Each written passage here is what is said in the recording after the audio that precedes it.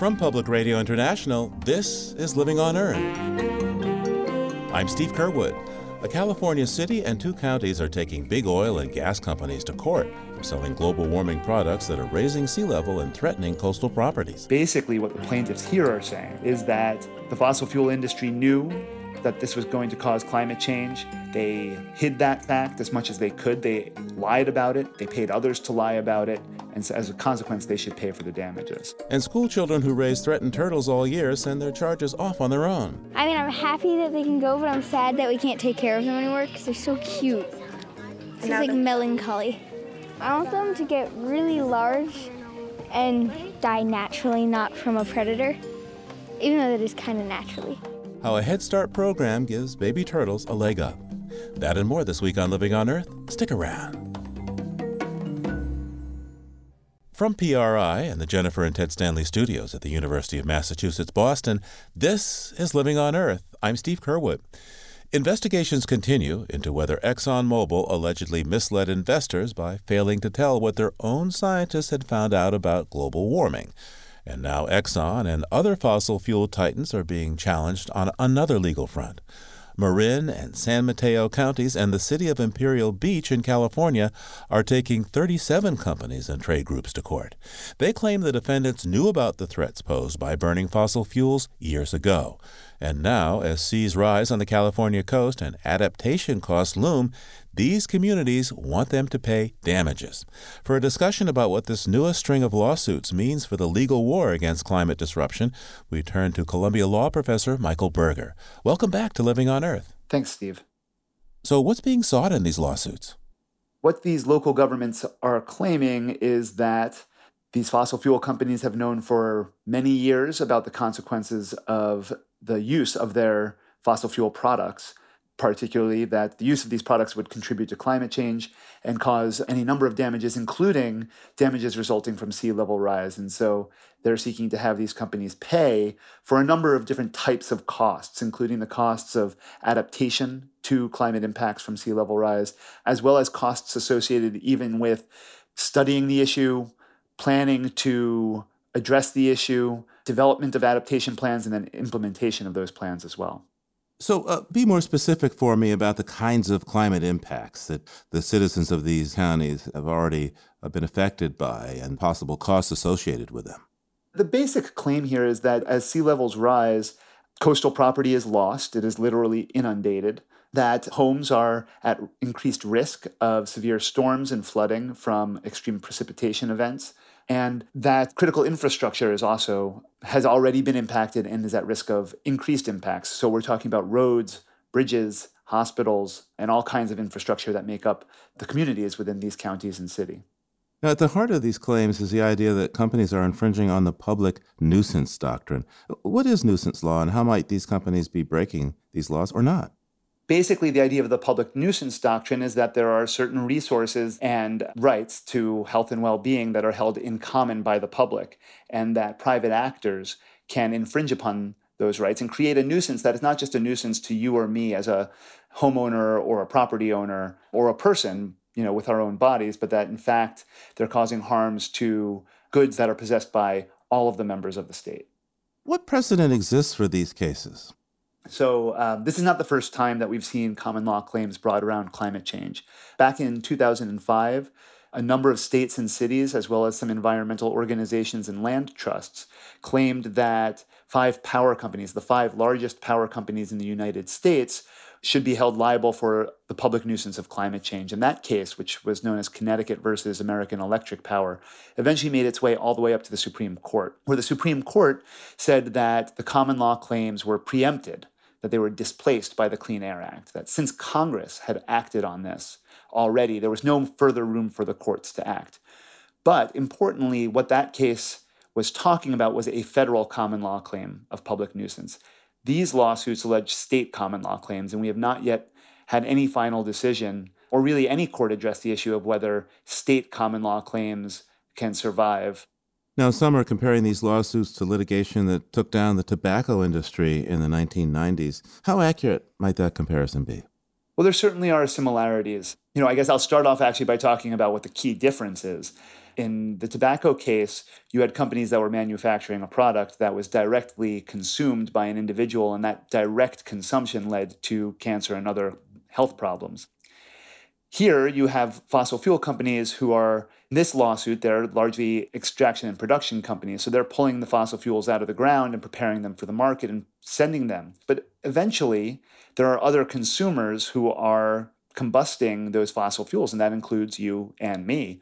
And so you basically have a much longer chain of causation between what these companies have done and the harms that are being claimed and what the tobacco companies did and the harms that were claimed in those cases.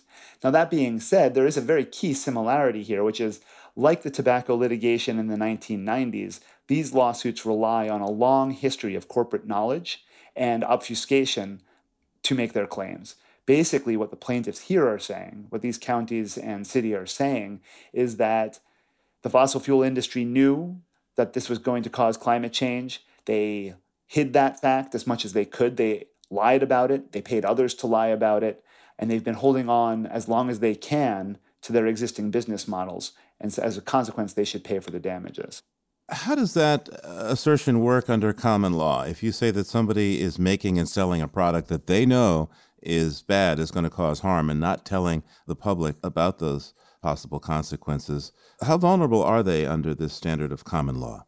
I mean, it remains to be seen. It's quite possible that these cases will be dismissed immediately for any number of different reasons. The courts could find that this is a political question, that climate change is really a political question that ought to be resolved by Congress and the executive branch, and that courts shouldn't be deciding these types of cases.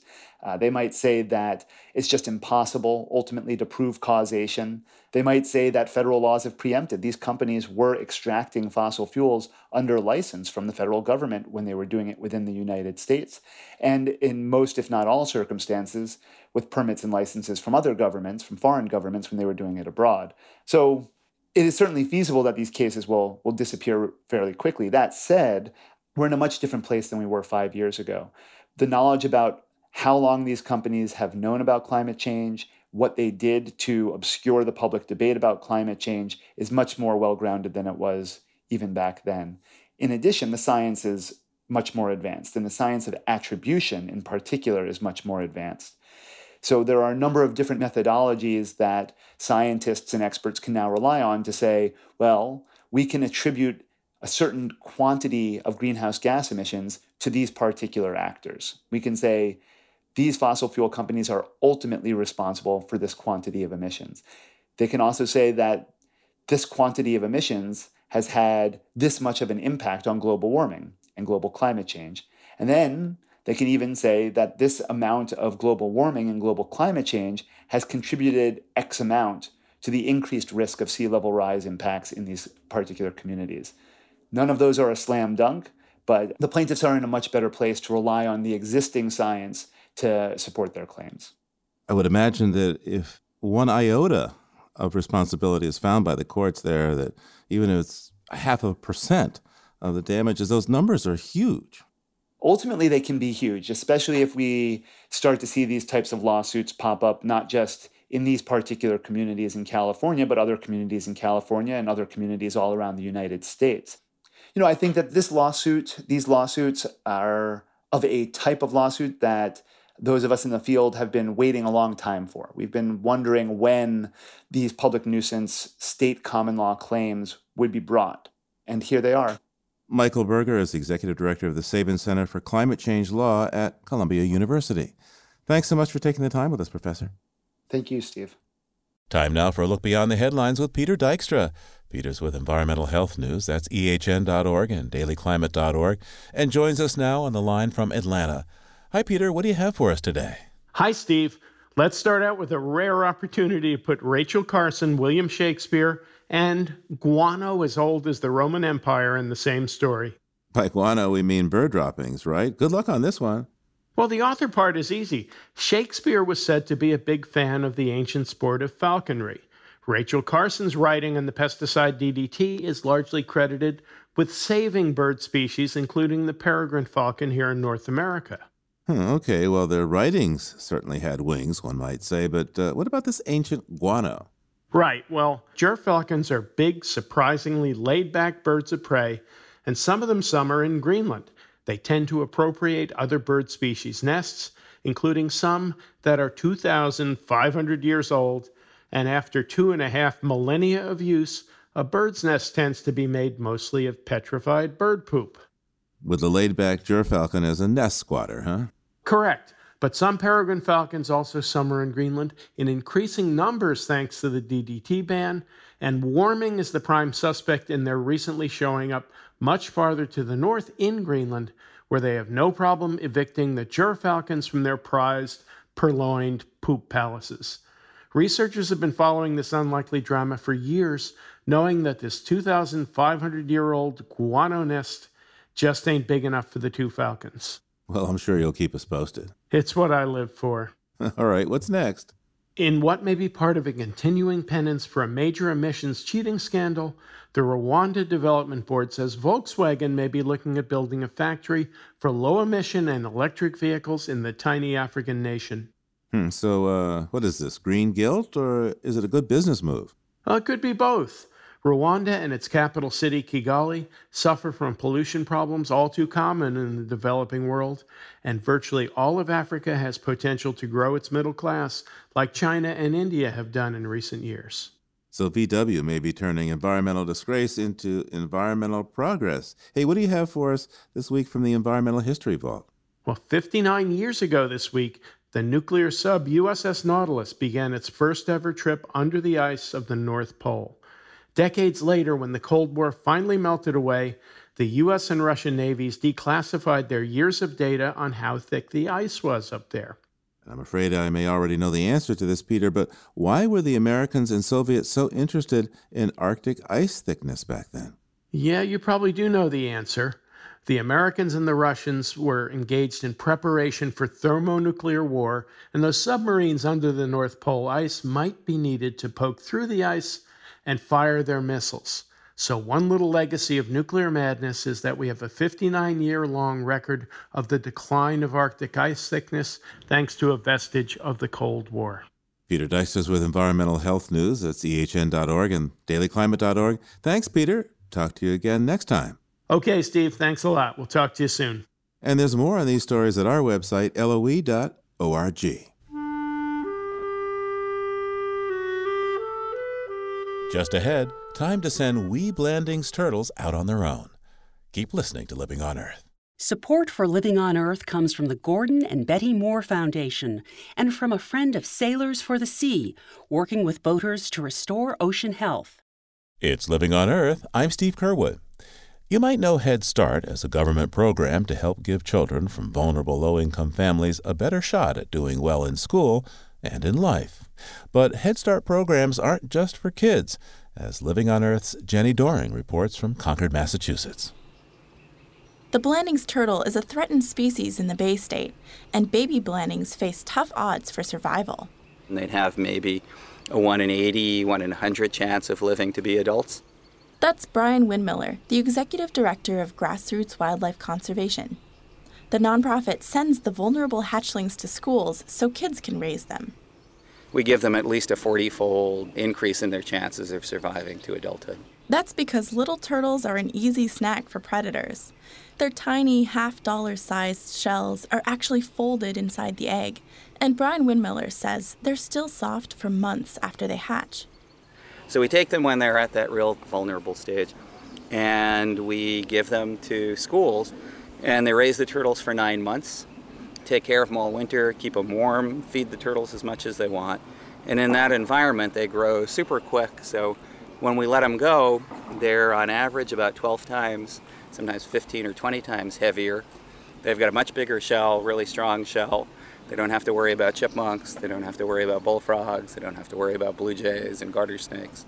But natural predators aren't the only hazards that threaten the turtle hatchlings. Sometimes they'd be destroyed completely unintentionally by people because sometimes they nest in farm fields that would get plowed, or they nest in people's perennial beds that might get turned over and stuff like that. And because of these threats, the Blandings turtle population at Great Meadows National Wildlife Refuge in Concord has been declining for decades. There are only about 50 adult Blandings turtles here at Great Meadows spread among a bunch of wetlands. And that's down from probably 150 in the early 1970s. So our overall goal here is to help restore this population. To kickstart their recovery, Brian and his team track female turtles and guard their eggs while they incubate during the summer. Late on a warm evening in June 2016, I huddled with Brian and his team around the newly dug nest of Turtle 2028. Oh, there we go. Nice. Yeah. That's pretty cool. Yeah, so we can just expose the top 3 eggs of her nest. Actually, you can just see at least 4. Yeah, they're about 4 inches deep. We're very glad she started about 7:30. It's now about 11:30. Looks like she pretty recently finished. So now we'll just cover it back up with dirt, and like she did, like Mom did, and put a screen over it so the raccoons and skunks can't get it.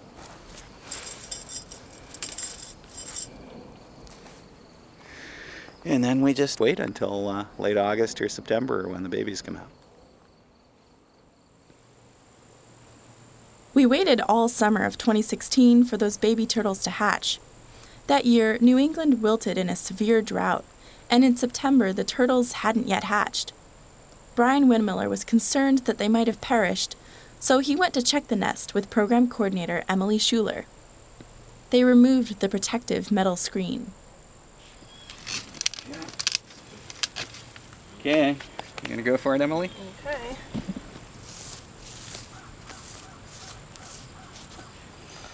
Oh, what's this? Oh, that's the Temperature logger. temperature logger. Okay, well, we've got that. So this records the temperature every hour. It will allow us to predict with reasonable accuracy whether the hatchlings are boys or girls. So I think I'm seeing our first little friend here. There's some egg and some movement. Oh, that's looking good. There's movement. Mm-hmm. There he is. The little one. Aww. Yeah, wonderful. Looks we like that go. one too has been hatched for a little bit. Yeah. Just been sitting there. So Emily just dug up. Here's an egg that you can feel it's got a formed embryo inside of it, but I'm suspecting that it's not viable anymore. This nest may be pretty small because this was a first-time mom, and first-time moms often lay pretty few eggs compared to the normal average of about 10. All in all, Turtle 2028 laid 4 eggs in her nest, a low number probably due to the searing drought in 2016. That's less than half the size of a typical Blandings turtle clutch. And 2 out of the 4 survived, which is also low. The good news is we've got a baby who looks healthy, and this is the second one from this nest. And we have a lot of 4th graders in Concord who are really looking forward to meeting their turtles. For Living on Earth, I'm Jenny Doring. Well, one of the babies from Turtle 2028's nest was christened Tsunami by its adoptive elementary school students. And in February of 2017, Living on Earth's Don Lyman followed the little turtle into a classroom. On a clear but cold February day, snow from a recent storm blanketed the outdoor basketball courts at the Carlisle School. But inside the tank where 2 young turtles lived, it was a balmy 80 degrees or so, and the classroom itself teemed with excitement. I found myself among perhaps the only people with more questions than journalists, 5th graders. You guys have so much curiosity about turtles. This is amazing. Yes. Chris Denaro students grilled Emily Schuler, the Director of Programs and Operations at Grassroots Wildlife Conservation, about everything from how many turtles are left in the world to potential hazards the littlest ones face. People step on those turtles? They might. Yeah, I'm sure. And right, a small turtle like this, it probably could get crushed by a person stepping on it. The kids were in the midst of a year-long project to take care of 2 baby turtles, to give the hatchlings a head start in life so they'd have a much better chance of surviving to adulthood and boosting the threatened species numbers when they're released in the spring. One of those babies was from Turtle 2028, the mother we followed starting in July of 2016. By now, the kids were pros at feeding the turtles, giving them fresh water and weighing them. But they still had lots to learn about some amazing things the hatchlings, which they'd named Tsunami and Squirtle, could do. Okay, so today we're going to be learning all about your turtles and some really cool superpowers that your turtles have. Some things that turtles can do that humans can't do. Did you guys know that turtles have superpowers? Yes. No. Yes. Yeah. During the harsh New England winters, those superpowers are essential for survival. Tsunami and Squirtle had it easy in their warm and artificially sunny tank, but the kids who cared for them always had to bundle up during recess. We humans have to keep our bodies near a toasty 98.6 degrees Fahrenheit. If a human's body temperature drops below that by even a few degrees, we can quickly succumb to hypothermia. But Blanding's turtles can chill to just above freezing. Can a turtle's body, is it okay for a turtle, for its body to be 33 degrees? Yeah, right? That's the really cool thing. It's like kind of a superpower of reptiles and turtles that they can have their bodies so cold, right? They can drop their body temperature like that and still be fine. In order to be okay with such a low body temperature, Blanding's turtles have to slow down, way down. They've measured turtles that are this cold, and their heart was beating only one time every 10 minutes. Whoa! It sounds incredible, but that's normal for turtles in winter, part of a nifty adaptation that allows them to slow their metabolism way down. And when that happens, they need a lot less oxygen. They still need some and can absorb small amounts through their skin. And they have another trick up their shell. So turtles have the ability to hold their breath for a really long time. Like for months. Scientists have even done studies where they've put turtles in water where they've bubbled out all the oxygen. Those turtles stayed under the water, super chilled, for 5 months. What? So those turtles were holding their breath for 5 months. Is that a cool superpower or what? But a metabolism that's barely detectable is not so great for growing up big and strong. So, your Blanding turtle cousins that are outside, right? Tsunami's cousins that are not lucky enough to be in classrooms today are outside, maybe right in the swamps of Great Meadows, under the ice right now. And they are going to be surviving over the winter. It's pretty cool stuff that they can do that. But those cousins that are out in the winter right now, are they going to be growing like Tsunami is? No. So even if they were the same age as Tsunami, come April or May, right, when it starts getting warmer and they come out, what's the size difference going to be between Tsunami and their cousins that are outside? The answer? Around 7 or 8 times the weight. That's the main reason why the Head Start program is proving so valuable for boosting Blanding's turtle population numbers. In just 8 months, the kids make the baby turtles look like 4-year-olds, so they're less attractive to predators like raccoons, herons, and bullfrogs, and much more likely to make it out in the wild. Hi, how are you? Nice to see you again.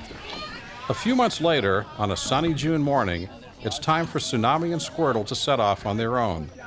Listen up! We meet up with the Carlisle School 5th graders at Great Meadows National Wildlife Refuge in Concord, Massachusetts, where Brian Windmiller, the executive director of Grassroots Wildlife Conservation, is back in his waders with an assistant. Good morning, guys.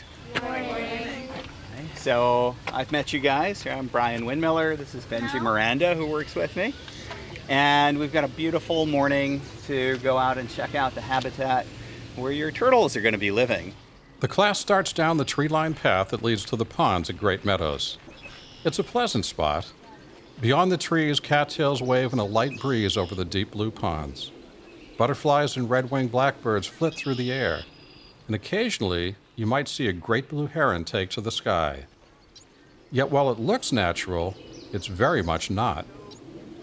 All around here, right? We have a real mix of plants and animals that are both from here, that started out here so they're native, and there are also lots of species that got here only recently because people, whether on purpose or not, have brought them. Like these beautiful smelling roses, right? Getting all the perfume from these guys. This is an Asian rose. It's called multiflora rose. Right? So it's only here because people brought it here. They thought it looked good.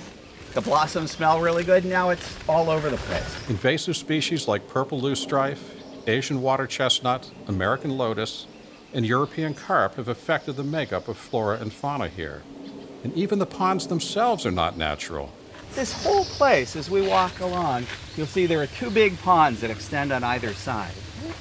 And this place is called Great Meadows, right? It's not called Great Ponds. 80 years ago, these were kind of scrubby meadows where people earlier in history from Concord used to graze their cows. Then a man named Samuel Hoare, who owned 250 acres of land known as Great Meadows, decided to build low earthen dams or dikes to hold water within the meadows so that he could hunt the waterfowl that would be attracted to the ponds.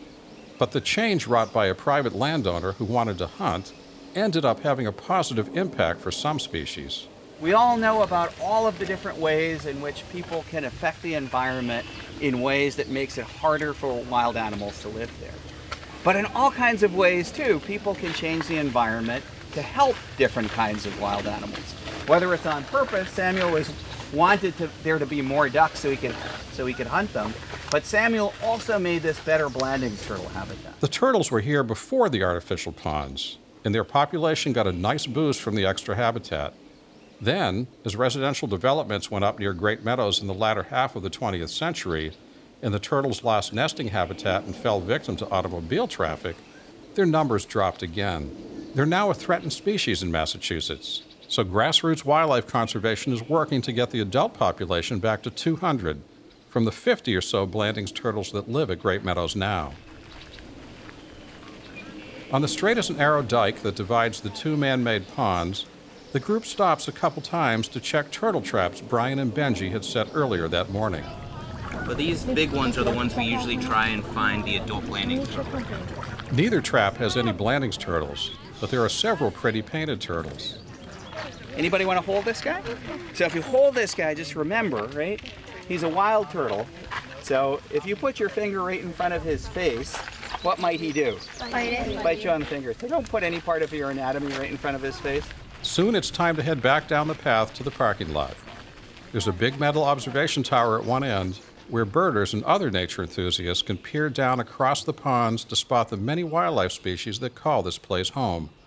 Brian gathers the group at its base to record some final data points about tsunami and squirtle before they're released, and to deepen the notches in their shells that will help identify them when they're recaptured, perhaps years later. Okay. All right, what do we got?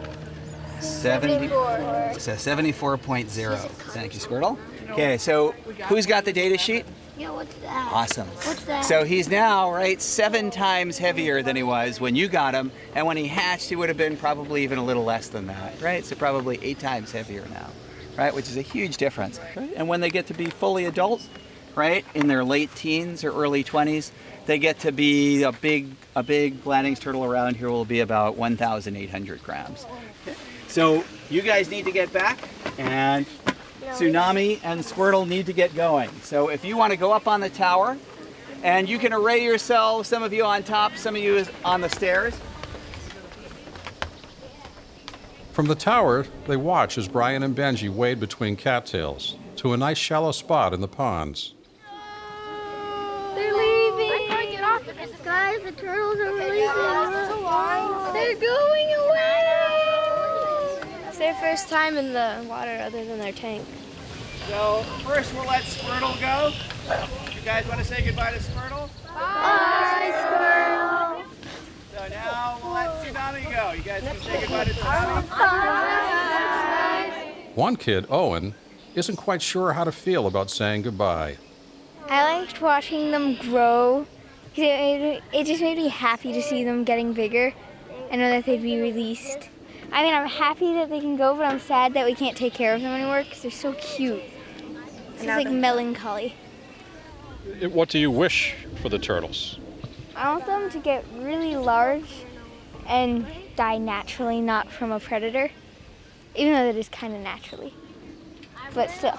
Judging by the high survival rates of turtles that have gone through the Head Start program in years past, Owen may very well get his wish. But actually, what's really cool is we just found a turtle who is from 2028, who was released last year. The previous class found him right about here, walking across the path. And a few days later, as night fell, exactly a year and 1 day after number 2028 laid the eggs that would include Tsunami, Brian reported that she was just finishing up her nest in someone's front yard, across the street from where she laid her eggs last year. The eggs looked normal. There were 8 of them. And since Turtle 2028 had chosen a recently delivered mulch pile for her nest, Brian and his team gently moved them to a safer spot in the earth a few feet away. All summer long, they'll incubate in the warmth of the nest. And then, one day in autumn, these young Blandings turtles will poke through their shells, crawl up through the earth, and go to school.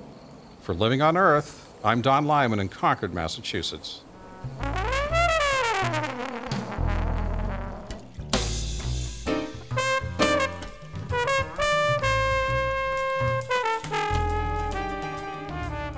Coming up, how cultural bias can create roadblocks for conservation. That's just ahead here on Living on Earth. Stay tuned.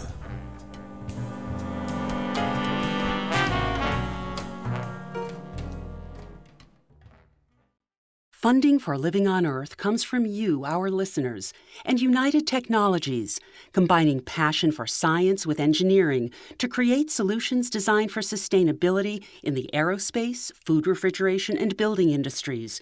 UTC companies such as Otis, Carrier, Pratt & Whitney, and UTC Aerospace Systems are helping to move the world forward. This is PRI, Public Radio International. It's Living on Earth. I'm Steve Curwood. For thousands of years, humans have been changing the environment, but the Industrial Revolution put change on steroids, with Europeans able to explore and exploit some of the remotest natural areas remaining, and no place was more intriguing than Africa.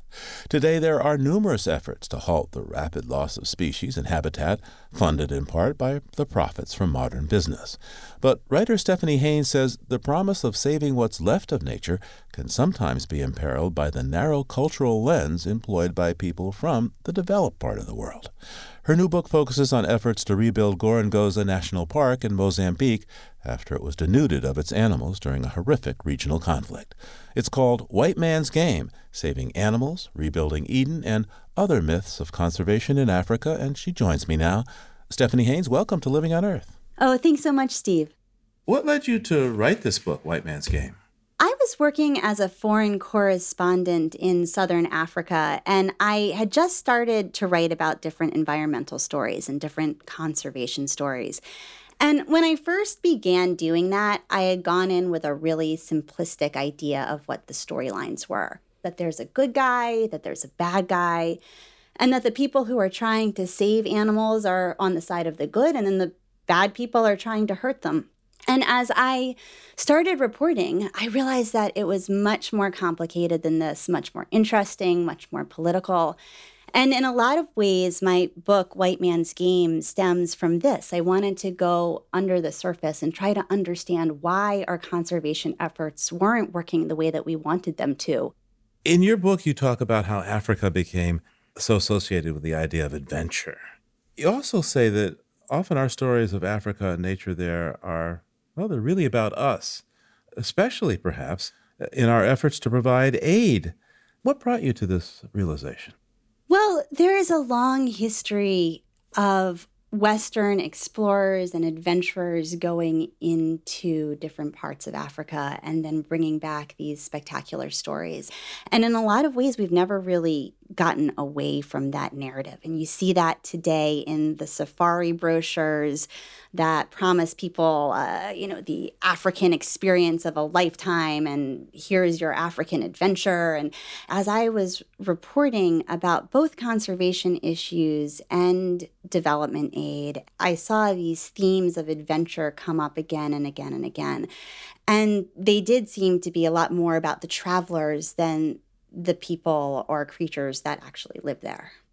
You call your book A White Man's Game. To what extent do you think racism is a problem in these conservation efforts? I'm thinking of here in the United States, for example, that the national park system was whites only at the very beginning.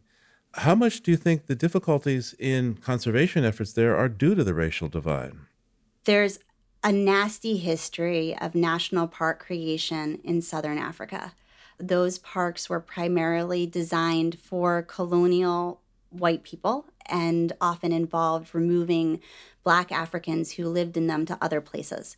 So what's seen as a conservation triumph in a lot of these places began with personal tragedies for the people who lived there. I wouldn't want to accuse people who are going in now with conservation goals of racism. I don't think that it's as simplistic as that. But I do think that these racial tensions and these cultural tensions are clearly there. Somehow, our pattern when we've gone into developing parts of the world, which also happen to be those parts of the world we often find our ecological hotspots in, we don't see the complexity there. We come in with an idea of what is good and what is effective and what we think should happen. And often these thoughts are really well-meaning, but we don't realize that we're not going onto this blank slate. We're not going onto a place that just needs help. If only we could come and add our expertise. We're going into incredibly complex and very different places. What you're saying essentially that there's a problem. You call it the white man's game. Some would have called it in the past perhaps the so-called white man's burden. It's a colonial term for the idea that it was the responsibility of the civilized North to come and help the South, go and help Africa. And it was the white man's burden to uplift the rest of the world. There's also a great Kipling poem that takes a harsh look at that. And that's actually where I came up with the name of the book, and game being game parks or game animals, as well as the other indication. So Mozambique, of course, has a difficult and complex history. And at the end of the day, much of the sort of charismatic megafauna that we know from Southern Africa, the elephants, the lions and leopards and all that, were gone. They were dead in much of the country. And you write about Gorongosa, where philanthropist and conservation entrepreneur Greg Carr went to this particularly beautiful place to try to remake what had been a national park. Why did you pick Gorongosa as your case study for looking at what you call sometimes myths of conservation in Africa? I first ended up at Gorongosa because I was reporting a series with the Pulitzer Center on Crisis Reporting about the intersections between environmental degradation and conflict zones. And in the course of reporting that series, I spoke to a source who said, well, if you're looking for a good news story, maybe check out the Gorongosa National Park in central Mozambique. And I thought, great, this is the one good news piece that I can have in this series, and it will be an easy story to do. And I went there, and in a way, it was a really easy narrative at first. It was a place that had been destroyed, that was coming back, that was going to be beautiful again. But there was also something more. And the longer I stayed there and the longer I reported, the more I saw that there were all these complexities going on underneath the surface. And that narrative that was so easy wasn't the narrative to the people who live there, to at least some of the people who live there. You talk about the tension between the people who live near the park and the park itself. In fact, you open your book with a scene of a person who'd had work putting up a fence to keep in some transferred animals after he was let go from that job, coming back and killing some of those animals to make money. The person that I write about in the book got a temporary position at the park to help build a sanctuary fence for new animals that the park was bringing in from other countries. He did end up going back and killing some of those animals and was eventually arrested for snaring still other animals in the park. He was a poacher, and he said that unapologetically. There wasn't the same morality attached to it. He was poaching because he needed to feed his family and make a couple of extra dollars so he could buy school supplies for his little kids. The reaction was then to bring him and put him in forced work duty for a number of months to have him pay off the fines for his poaching. And so what started as this effort to give people jobs in the park and to build goodwill and to convince them that this national park was really important for them and should be someplace that should be protected, turned for this family and this person into yet another instance of outsiders coming in and hurting them. In your book, you talk about how well-meaning Westerners often seem to end up lecturing the indigenous people about their own environments. In particular, E.O. Wilson, very smart biologist, developed the biophilia hypothesis, goes to organize a bio blitz there. I get the impression you think that Wilson's efforts there were rather condescending. I mean, how do you achieve a balance between respecting local expertise and achieving conservation goals? I'm not sure if I would say that E.O. Wilson's actions there were inherently condescending. I think that there is a problem with people who don't have any familiarity with a particular place going in and declaring themselves to be the experts there. They certainly hold an expertise, and I'm not trying at all in the book to negate that. I think that Wilson's work is incredible. There are a number of instances where Western conservationists have gone to places and have said that people living there should change their behavior in this way or that way. A lot of times, local villagers are presented as uneducated or that they're primitive. They might not have the same scientific background or education, but there's an awful lot of knowledge there. And I think that that gets lost a lot when people come into a place unaware.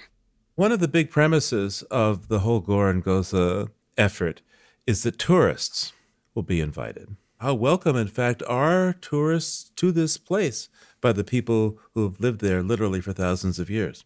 Well, there are two answers here. The first one is that there are not many tourists in Gorongosa right now. That was the original goal. That goal has shifted. And that's something that is another issue with conservation programs that I saw when I was reporting there, as conservation programs merge increasingly into development aid programs. But going back to tourism, that's a big question throughout Southern Africa. Who are these parks geared toward? Originally, this project started with the idea that there would be a huge number of foreign and Mozambican tourists coming, making the park sustainable with the tourism fees, and that hasn't happened at all. Gorongosa Park, which Greg Carr was working mightily to repopulate with animals and conserve, the national government awarded, if I could say that word, Mount Gorongosa, a very important ecological place. At the end of the day, it led to people at the park pushing to resettle the people who are already there. Tell me that story and the impact of those efforts. When Greg Carr and his scientists arrived, they started worrying that deforestation on that mountain was ruining the ecosystem and fairly soon would destroy the entire ecology of the park if it wasn't stopped. So the park began lobbying the central government, which happens to be an opposition government from many of the people within that particular area. So they're on different political sides. The park started lobbying the central government to put the mountain within the park's borders. Eventually, they did this. When I was there, many of the people who lived on the mountain told me that they were incredibly upset about this. For them, this mountain was an incredibly important spiritual place. It had also for a long time been the epicenter of resistance there. People didn't want the park to own it. They told me they were worried about this outsider coming and stealing their mountain. Greg said he didn't want to force people to resettle. He expected people would move down on their own. Some people on his staff said they did want to force people to resettle. What happened is that a little bit after the park got control of the mountain, violence broke out there again in a resurgence of Civil War tensions, which had been quiet for quite a while. And a lot of the people had to flee the mountain on their own. And a lot of people came down because they wanted to be away from the fighting. In your book, Stephanie, you talk about the traditional culture there and the role of spirits. For example, you point out that when Greg Carr came up Mount Gorongosa, he showed up in a red helicopter, which was a red flag culturally. That helicopter represented a gama, the spirit of a soldier who'd been killed far away from home and was really pretty upset and would mean that more trouble was coming. In reality, conflict returned to the area. So in other words, the folks who looked to the spirit to tell the history said, we'll have conflict, and sure enough, conflict came. And those weren't the people who pushed the conflict, by the way. They just said the conditions of conflict have now been set. How did that make you feel when you understood that? And to what extent do conservationists need to pay attention to this question of traditional culture and the spirits? I think that conservationists need to pay a lot of attention to the cultures of areas in which they would like to work. What I was surprised by and stunned by, in a way, was how accurately the people who lived there had predicted what would happen. You can't debate with the fact that there were these instances that happened that people who lived there said were part of this pattern of spiritual displeasure, which would lead to violence. And indeed, it led to violence. So, in terms of how I felt, it was just another example and another piece of proof for me that stories are so very powerful, and that to ignore them or to belittle others as not being logical or scientifically factual or truth in the conservation, Western scientific progressive sense of it doesn't mean that they're any less true. And those conflicts do create real violence, those conflicts of stories. Is this a natural history book or a philosophy book? I think that this book holds incredibly important truths for the way that we are in the world right now. In a lot of ways, I saw Greg Carr as a metaphor for America and our country in the way that we go about the world. We're connecting with each other more in some ways, and we're communicating and understanding each other's less. So in a way, it is a philosophy book in the sense that it is looking at a really big question of how do we get past these divides that are tearing up everything from our country to our world. So I would say both. Before your book was even published, you faced a lot of criticism about it, so much so that you essentially dedicated a chapter to the criticism at the very end of your book. How do you think people are going to respond now that your book is actually out? I don't know. I am glad that it will give people the chance to read it now. I wasn't surprised that there were some people who were upset by the book. People are working on what they believe is good. It's not easy to be criticized. I was surprised that people who are scientists and who work in fact-based missions had such a virulent reaction before they had ever read a word. That seemed like a problem to me. Your overarching point in this book seems to be that stories often become romanticized and through that perspective become, well, rather limited. Gorongosa Park, although not a bad thing, comes with consequences, it seems that you're telling us. Why do you think this is important for readers to understand? If readers don't understand the complexity of stories, we don't really understand and believe that there are other conflicting stories, then we'll continue to go about trying to act out these narratives that we have and continue to not do very well. In conservation, we have incredible biodiversity loss in this world. We have incredible conservation problems. And I think it makes sense to stand back and say, oh, okay, maybe we're not doing something right here. Stephanie Haynes' new book is called White Man's Game: Saving Animals, Rebuilding Eden, and Other Myths of Conservation in Africa. Thanks for taking the time with us today, Stephanie. Oh, thanks so much, Steve. It was fun. Next time on Living on Earth, Native American activists couldn't stop the Dakota Access Pipeline, but they won't give up. It's not just one pipeline we're fighting against. It's not just Standing Rock. It's this global effort to keep fossil fuels in the ground and build really good solutions. But oil and gas producers say pipelines give energy security and create jobs. That's next time on Living on Earth. We take you now to a 300-foot high cliff deep in a forest in Zimbabwe, not too far across the border from Mozambique.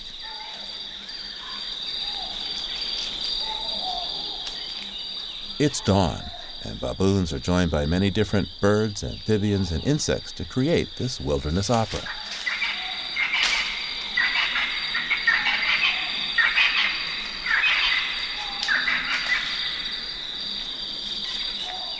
Bernie Krause made this recording for his Wild Sanctuary series. He called it African Safari Zimbabwe.